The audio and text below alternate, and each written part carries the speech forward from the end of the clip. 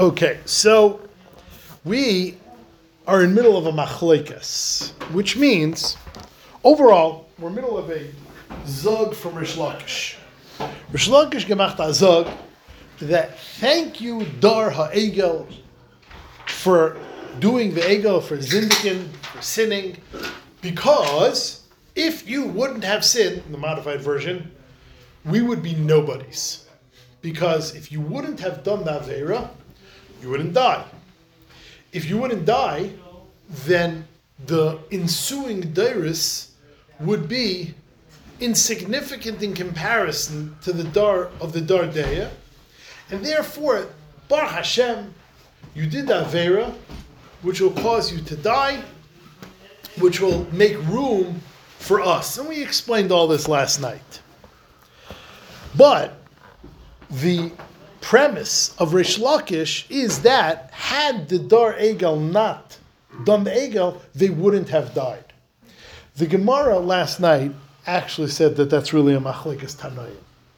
One brisa says, no. If they wouldn't have done the Egel, then they would have had it great. It would have been the pasuk of L'man yitav lahem ulevneim ad olam. It would have been great. But like that brisa said, death is a fact. Death is unavoidable, and even not having done the Egel would not protect you or save you from death. No, sorry. That was one brisa. Then we brought Rabbi Yossi's opinion, like whom Rish Lakish goes. Rabbi Yossi says, no, pshutei kamashmai. If they wouldn't have done the Egel, they wouldn't die. So, we are up to the first wide line on Hey Amid Aleph. Rabbi Yossi nami haksiv l'man yitav lehem ulevneim ad olam. So asks the Gemara on Shitas Rabbi Yossi, l'maisa, how does Rabbi Yossi learn the pasuk of the first drasha? The first brisa was, you have to die. Death is a fact already. For a nigzer gzeira. What's a pasuk say? It'll be good for you, which is mashma. There will be no death. It'll be good. I said there will be death. It'll be good, but there will be death. Says the Gemara, Toivahu dahavya, there will be good. Hamisi ika, but the fact that it just says it'll be good for you implies death will still exist.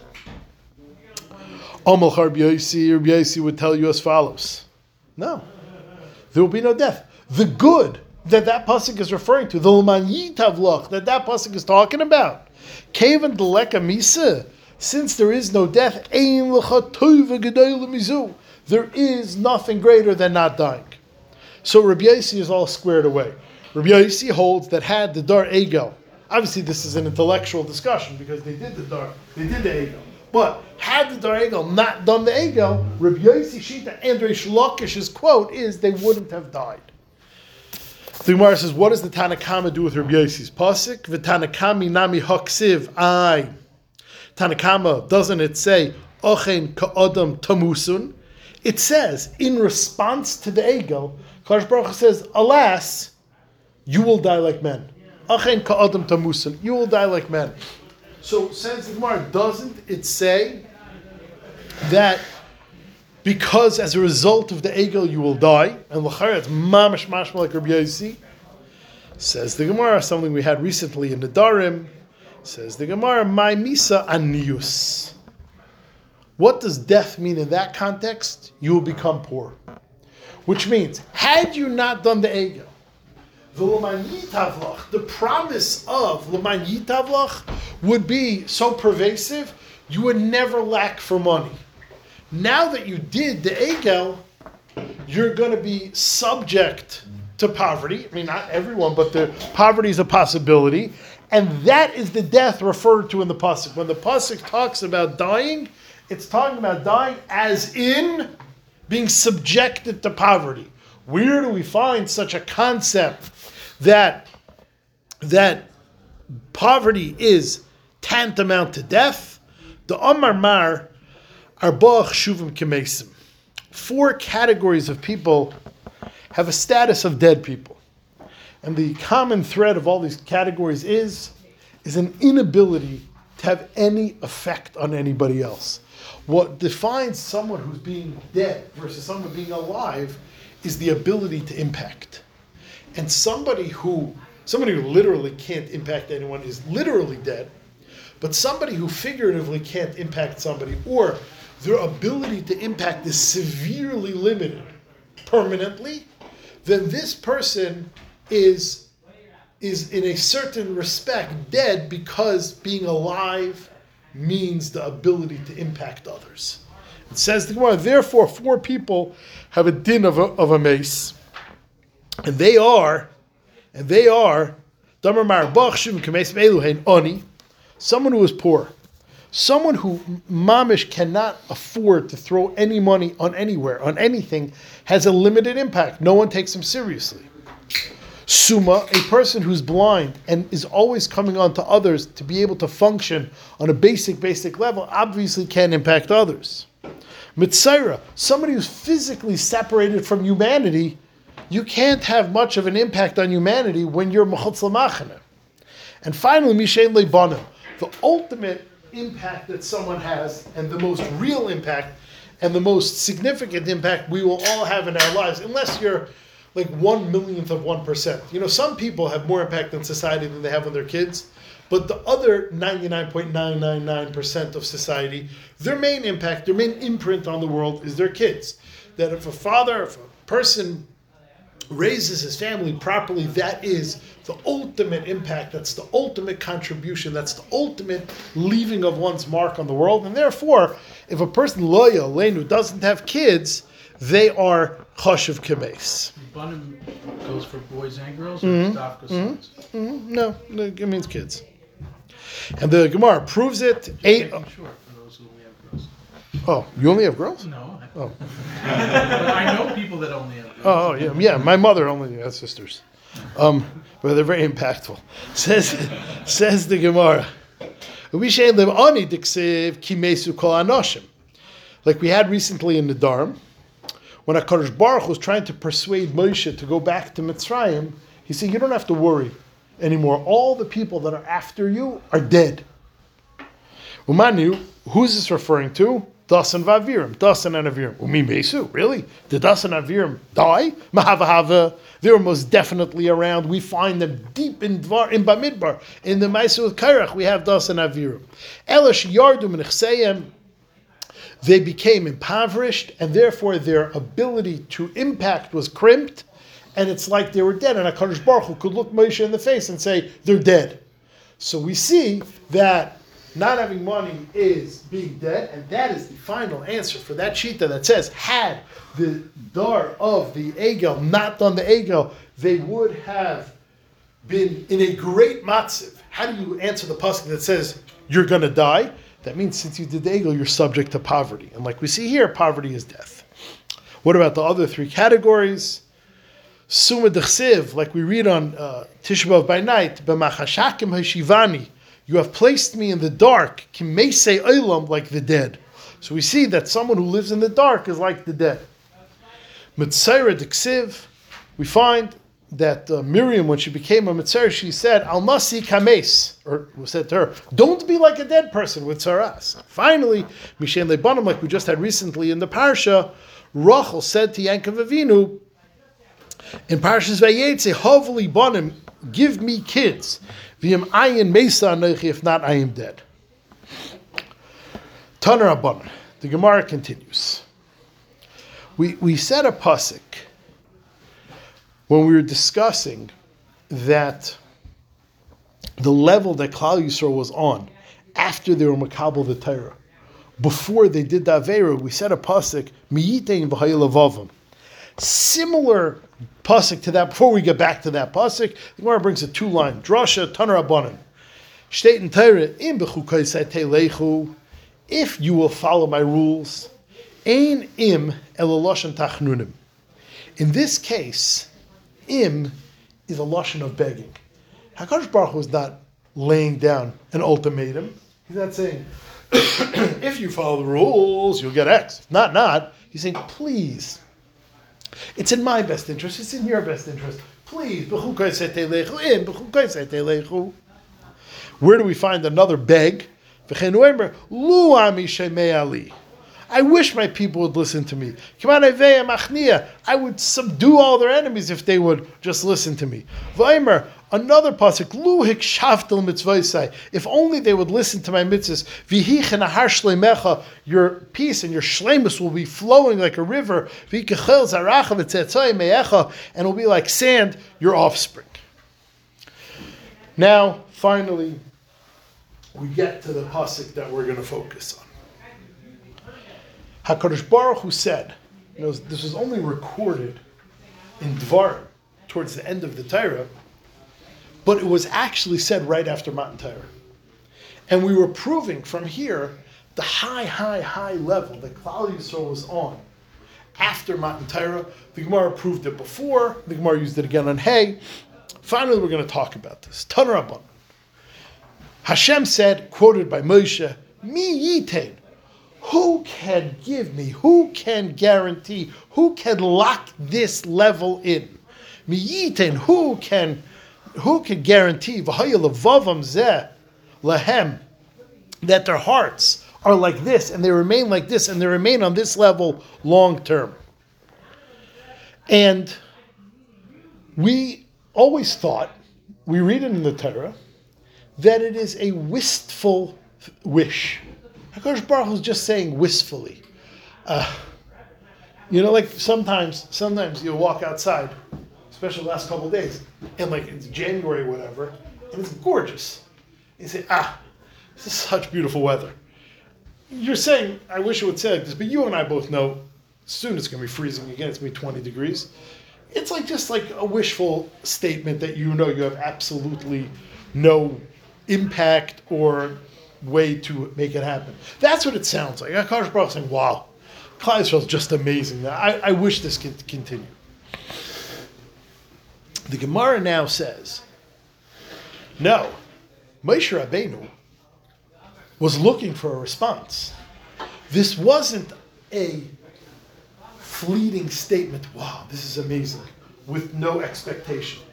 This was a pregnant pause. This was a suggestion. Hello? Who can guarantee for me that it'll go on like this? No. He was expecting something. He was expecting Klal Yisrael to do something about it. Say, yes, we're in.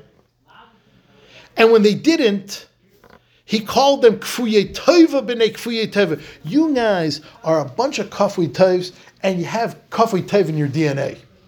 For not responding to my plea, for not responding to what I asked, you guys once again shown that you're a bunch of Kfuyei Tov b'nei Kfuyei Tov.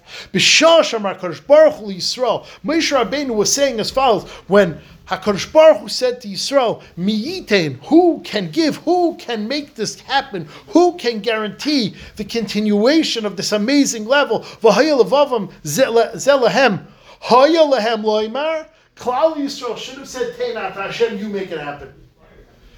When Moshe Rabbeinu said this, when Moshe Rabbeinu quoted Hashem saying, I wish Klal Yisrael can maintain this level, Moshe and Hashem were expecting Klal Yisrael to do something about it. What could have Klal Yisrael done about it? They could have said, Hashem, you guarantee for it to happen that we remain Yirei Shamayim. And that is the unwritten part of this exchange, which poses a major kasha that all the Mefarshim ask. Hashem said, I wish they would stay this level. Hashem wanted us to do something about it. What HaKadosh Baruch Hu wanted us to do about it? Hashem wanted that we should tell Hashem, no, Hashem, you make sure we never slip. Is this Gemara just saying that we should have asked Hashem to make sure we maintain a certain level of ruchnius? Isn't the most basic rule of Yiddishkeit, Hakol b'dei Shamayim chutz mi'yirei Shamayim? Isn't the most basic rule of Yiddishkeit is that HaKadosh Baruch Hu doesn't impact your Shamayim decisions? It's called Bechira. Isn't that the most basic Yisoid in Yiddishkeit? That right now, if I want, I could do a mitzvah. Right now, if I want, I could do a mitzvah. Right now, if I want, I could do an Avera, and no one's going to stop me. Hashem won't stop me. As much as he doesn't like, if I would eat a ham sandwich, chas v'shalom, he wouldn't stop me. HaKadosh Baruch Hu wouldn't stop me from doing any Avera. And that is axiomatic to Yiddishkeit. That is mamish, basic building blocks, that if we don't have Bechira, we don't have Schar, and the whole world is based on Bechira. Everything is based on Bechira. Hashem will not interfere with your ruchnius decisions. It's totally up to you. You want to do the right thing? That's great. You want to do the worst thing? I'm not going to stop you. Which is why you get such massive schar for doing the right thing. Because Hashem didn't help you at all. Which is why you get such massive schar for making the right decisions. Because it's all up to you. If it wouldn't be up to you, I'm not going to reward you. That's dumb reward. That's like, a father giving his kid $10,000 to invest and saying you're such a genius. That's not schar. That's not schar. The most basic thing in the Welt is Bechira Chavshis. And now the Gemara is saying, we should have told Hashem, you guarantee that we remain Yerei Shamayim. What is going on here? It is an extremely schwer Gemara. Does it mean that they're asking that it should actually happen, or just like Halavai it should be? Like that's Just do something about it. Daven to Hashem, you do it. Daven to Hashem, you do it. I have a choice. You want to eat this ham sandwich or not? You're starving. Hashem. No, it's not Hashem. You do it. Maybe the Bechira is that you should have the Bechira to ask Hashem to help you. You won't help? If you ask for help, he'll help you. What's Lashon? Maybe. What's Lashon Kafut Tayyib? Okay, that's the whole next shtickle terror. So there's a Chazon Ish, which when Rabbi Pinny Gross showed me this Chazon Ish 20 years ago, I thought it was like the world's best kept secret. It is an obscure Chazon Ish, but subsequently I found that plenty of people know it. So, it is somewhat known. In the back of Orach Chaim, you open a Chazon Ish, the last page, before the pictures and before the mafteches, is like a blank page. And since the page shouldn't be blank, they brought 14 verta from the Chazon Ish on Chumash. And one of them is this Gemara. The Chazon Ish lays down two massive Yesodis. Massive Yesodis the Chazon Ish lays down. To answer this Gemara. It's 4 lines. I wrote the whole thing word for word on this little paper. It's 4 or 5 lines in the Chazon Ish. 5, 6 lines. Half a column. It says the Chazon Ish, 2 massive Yesodis. Number 1. When HaKadosh Baruch Hu said, Hakol b'dei Shemayim chutz mi'Yirei Shamayim, I'm not going to get involved. We assume that to mean because it's up to us. Says Hashem never said that. Hashem never said that. Hashem just said, I won't get involved. What one human does to another is not Hashem's problem. So, this Bechira thing doesn't mean that you as an individual have Bechira. It definitely doesn't mean your kids have Bechira. It means Hashem won't get involved. But what another human does to you is totally out of Hashem's purview and he lets it happen. Doesn't matter. I don't mind. So therefore, I as a human being can compel another human being, says the Chazon Ish, either by brute force or by persuasion to do a mitzvah or do an aver. By the way, we do it all the time. I do it for a living.